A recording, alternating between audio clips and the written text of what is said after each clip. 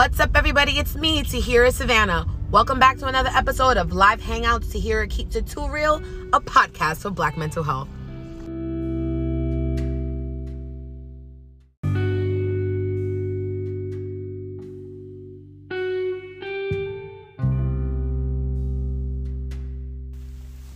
Man, oh man. So just thinking back into like 2 episodes ago when I was like, maybe I've run out of things and direction for this podcast. I feel like I've said personally where I'm at with my own mental health. I don't know if I was in a space to teach anything. And then this week alone, and I mean, kind of since this year kind of started, we just been dealing with, I'm still dealing with the loss of Betty White personally in my life, right? I can't even write my 20 favorite posts about, I have this thing drafted. I'm a writer for my site and I can't even get it done because I don't want to accept that she's gone. It's whatever. But Regina King, it's like a lot of people, tons of people across the racial spectrum, white people, black people, all kinds of people have been talking about the loss of her son. It's just, I don't know. In my personal life, I know there's something, I've been saying it in my personal circle, there's a split in the millennial generation, which I understand now. It's 1981, you're born 1981 to 1996. It's like the millennial generation. I know certain people report it to be up until 2002, which you're trying to loop in the millennials as to everyone who existed during the September 11 attack. But that's not necessarily true because I have younger cousins, for example, they're in their 20s, 27, 26. I'm 35. I just turned 35. Shout out to me growing up. But yeah, there's a split in the millennial generation where I feel like, and this is what I'm doing research on to understand now, how come I felt super depressed? I felt bipolar disorder, whatever. I would never actually kill myself, though. I don't even have that, whatever. Even if we just stayed mute for 3 years, we would never actually take it upon ourselves to go through with an act of suicide. So many younger people are suffering either with drug abuse, and I feel like, I know not my generation, we'll smoke weed every day. That's why we don't kill ourselves. It's I'm just trying to get high, which is still a problem, but we're still here. Gen Z is they're doing different kinds of drugs and then still killing themselves. It's that's where the whole euphoria kind of, and I don't even think euphoria in that generation. I think they're the generation alpha. Those are kids who are in high school right now. That's not Gen Z. Gen Z is already in college and they're kind of starting in the world because they're the generation after us. So if you're generation after us, then you should at least be in your 20s. I feel like that's what Gen Z is. Millennials are like me. There's older millennials. There's millennials who are in their 40s right now. I'm 35. And then there's younger millennials like my cousins who's 7 years younger than me. There's something with the younger half of the millennials that is very obviously different than us. I think that's the people who think they're Gen Z, but they're still actually millennial, and they're struggling worse. Regina King's son falls into that age group. He was 26 years old. Someone else's kid passed away. Personally, in the world, I've been doing research. I was just doing research, and it was 26-year-olds and 28-year-olds and 25-year-olds. And I'm like, why is that the age group of the highest rates of suicide? It's a matter for us to figure this shit out. Thank you guys so much for tuning back in. This content is going to teach research techniques of how we can sometimes the shrinks don't know, they need us to ask the right questions so that we can get the right answers.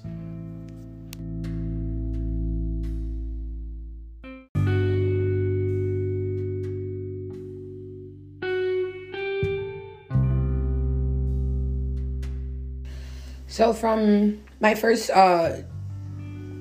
degree that I went after at CW Post was psychology. I always knew I think something was wrong with me, trying to find more about myself through psychoeducation, which is a real life thing. Some people take pills after my diagnosis with bipolar disorder. I asked the medical professionals, I'm like, well, if you don't want to take pills, what's the other path for psychology and psychiatry? Because I know you guys don't really have that much research. That's what I remember at least learning, taking Psych 1 and Psych 2, that it was still a very brand new study and it still is very unknown, and it has the most question marks throughout the medical field, right? There's way more research for HIV and AIDS, for example, than to even deal with bipolar disorder. Just to make that clear to people listening in. I understood that from just learning Psych 1 and Psych 2. And the reason I dropped from Psych 1 and Psych 2 and went undecided and I went to criminal justice was because the legal stuff stuck to me more naturally in college, and it just made me get higher grades than understanding the body, understanding the mind, understanding all these different theories and Freud. But I also had in criminal justice, there's a big aspect of behavioral science, which is why I think I went to sociology, not psychology, which is, it helps me to understand behaviors. I have to go back now and teach myself what they would have taught me in psychology, which is the disorders, right? We have behaviors and then we have disorders. Depression is definitely a psychological disorder, right? As much as we say there's seasonal depression, there's, well, I don't know what kind of depression people talk about, like postpartum depression, for example, right? I think that's becoming more popular where people just kind of understand to make space, like males to female relationships. They know you're a guy, you have a girl, you know she's about to have this baby, you already know to give her space for the next 6 months. She just had a baby, give her time to readjust herself as a woman. I think we at least understand that much from where I stand. I don't have a kid, but from what I see in the world, I feel like at least we understand that. So I would say postpartum depression is understandable.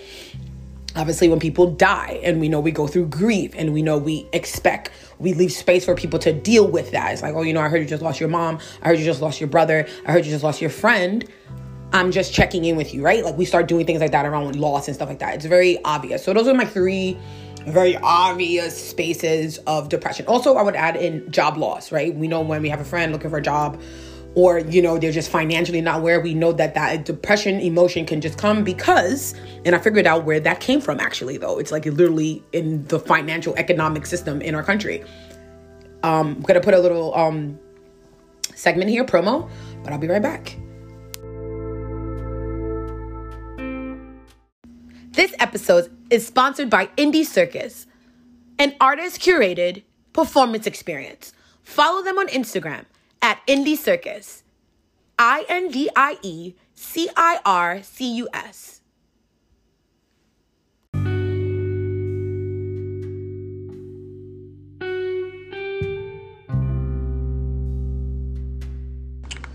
So in training for psychology, I would say when I had to work with the students, it was a lot of training before you can even show up on site. Like there was prerequisite trainings, and then there was actual trainings that we have to attend: sexual harassment, mandated reporter, like learning how to do all these things. Because being a teacher, being a student, being in a school, obviously we know, you hear people talk about it. I mean, the pandemic just brought this conversation a lot more to the current events kind of space. But teachers are more than just teachers. That's not what their job is. The people that work in school, their job is to look out for the youth, their mind, their body, their soul.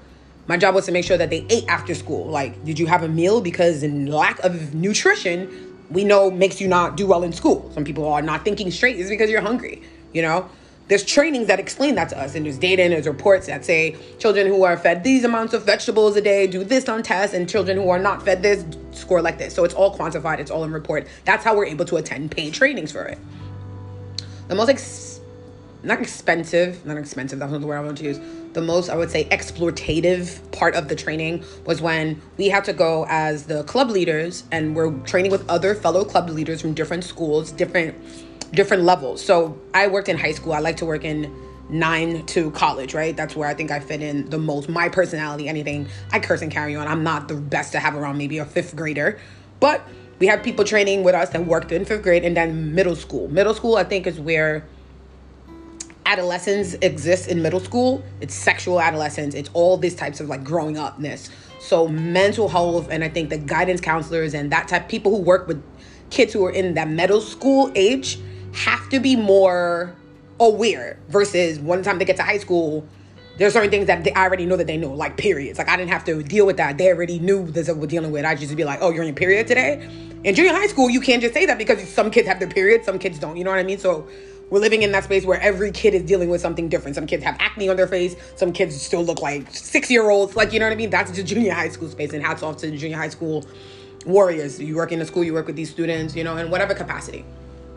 Me now for high school, though it seems like, oh, easier, it's not, because like you're dealing with runaways, you're dealing with cutters, you're dealing with suicide, real ass shit. School, what is the new thing now? Sending threats, like, oh, I left a letter in the boys' bathroom saying I'm gonna blow up the school because of whatever.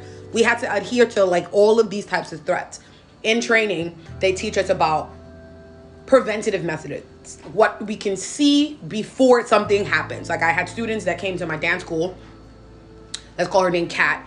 I knew that she was struggling at home. She would say certain things to me. I would overhear her conversations with her classmates and stuff. It was with her mom. It was like either her mother got remarried or her father got remarried, but she was definitely dealing with family issues in that kind of way.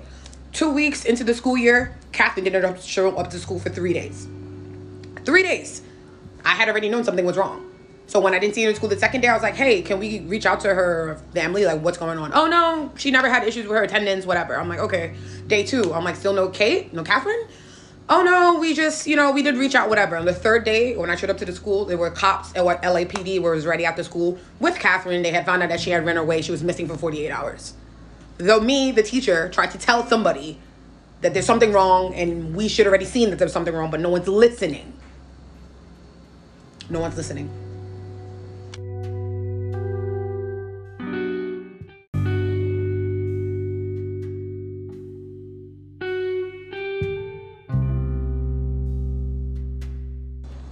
I named the last segment Perceiving Threats because I think with suicide, there's the only thing that we can do is to prevent it, right? It's like, and the murder-suicide rate is also up too. Like this rapper the other day killed himself and his girl and his kids, and it's like, he's a rapper. There's people like me who are trying to pursue rap, and it's like, I'm not even close to being lit like where he was, and he killed himself. So it's like, should I keep going? Because is that what it's like, where do we fall in? Conversations around everyone else who's not into a level of Regina King's son. It's like, well, if he couldn't get help and he has a platform and privilege and all this access, what are younger people supposed to, not younger, people who have less, what are they meant to do? That's where the conversation lives, and it just makes it really, really like, well, question mark, anybody got an answer? I don't.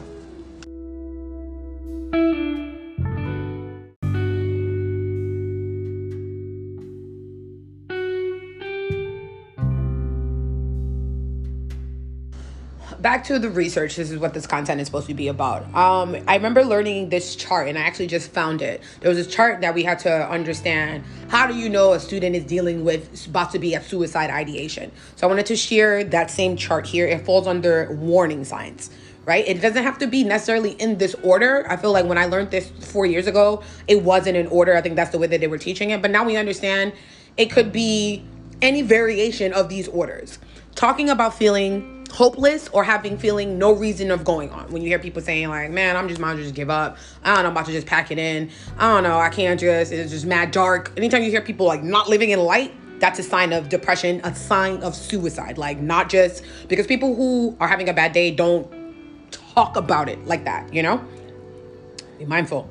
Making a will or giving away personal possessions. When you see people start to just, oh, I don't want this, you start already moving like a person that's like about to die. It's like, what are you doing? Like, why are you not living your life? That's my biggest sign to my friends sometimes. I'm like, yo, what's going on? Like, look alive. Like, what's going on? Anytime I see them moping around or leaving, not even talking with a lit tone, I'm like, snap out of it. What's going on? Tell me something. You get what I'm trying to say? Exhibiting reckless behaviors such as excessive alcohol or drug consumption. So that's where the millennial generation survives. I would say I have tons of alcoholic friends. I have tons of friends who are on drugs and they can function, right? We can definitely function. We can pass drug tests, alcohol tests. We know how to do everything to make sure we don't lose our jobs. That don't mean that niggas is not taking drugs or showing up to work lit or taking care of their kids super smash. Like that's another thing too. I think that's a passive way for us to just survive. It's a survival technique, less than a warning sign.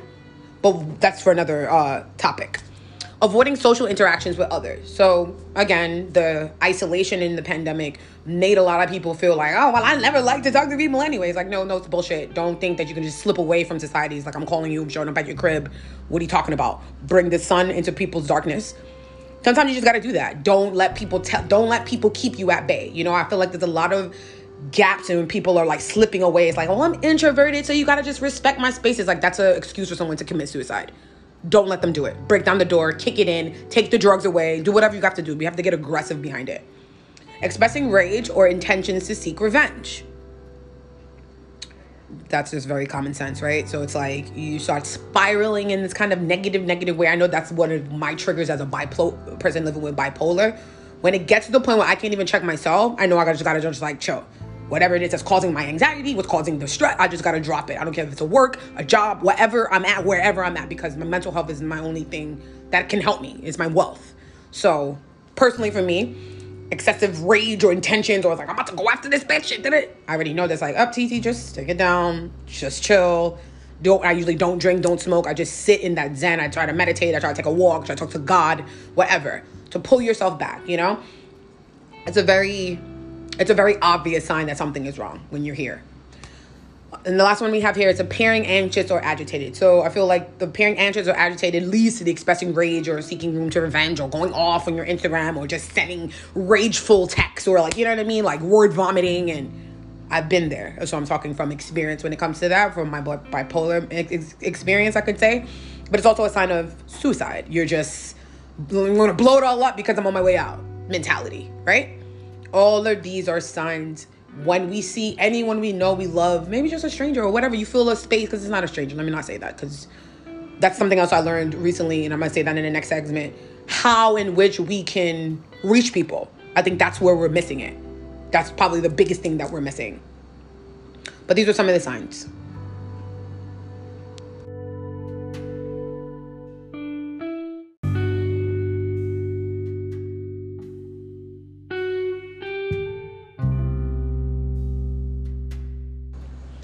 The last segment here in our research little mentality, and like I say, I gave you guys the big bullet points. If this was an outline, it'd be like the Roman numerals, 1, 2, 3. There's so much other, what I called it, like little ticks down underneath each one. Is like capital A, we have a number 1, we have the small a, you know what I mean? There's so much other stuff that we can do.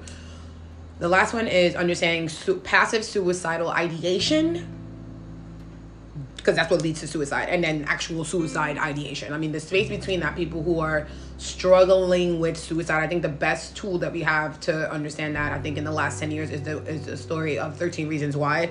It shows you in, let's say, chronological order, because the way that the story is broken down into tapes, she's taping the fact that entire time that she's taping all those tapes up until the last tape that she still recorded, then killed herself, was suicide ideation. What triggered her was the conversation she had with Derek Luke's character, which is the social worker, the guidance counselor in the school, right? She was already saying this is happening. She was already feeling very depressed. The show explains how she got from losing the friends to not finding boys to finding a friend to not finding value to getting hurt to being raped to not fitting into her social group to then still looking and asking for help without directly asking for help, which led to her suicide. She killed herself by buying razors from her parents' pharmacy, killed herself in her parents' house. Her parents found her. I think that's the best tool that we have to explain how one person goes from thinking about it, where it seems on the outside looking in, is like, what do you mean? I didn't know she was that depressed, to someone's gone. Passive ideation, I think, is when people talk about it and we don't take it seriously. You hear someone say like, oh man, whatever, I'm gonna just kill myself. Like, and you're like, oh, I feel like it's a cry for help, and whatever we don't want to deal with the stigmas that put us in place to just throw those things back. Like, well, you should just do this, or you should just exercise, or you say something like that. That is what triggers people. You know, I think I understand that. As much, I lost friends through drug overdose, which was because of depression and suicide. I wouldn't say it was a suicide attempt, but a lot of these drug overdoses go down kind of like suicide, because, you know, the reason this person was on so many drugs is because they were depressed. Right? And we don't know if that was their intent to kill themselves. But a sound-minded person can look and see, well, if you weren't trying to kill yourself, why did you take so many drugs?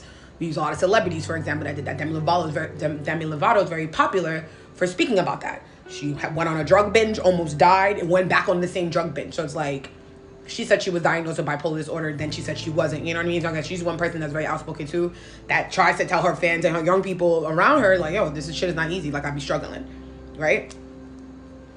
Multiple times she's been in the hospital. It's like, who knows the next time she ends up in there, if she's gonna come out, who knows?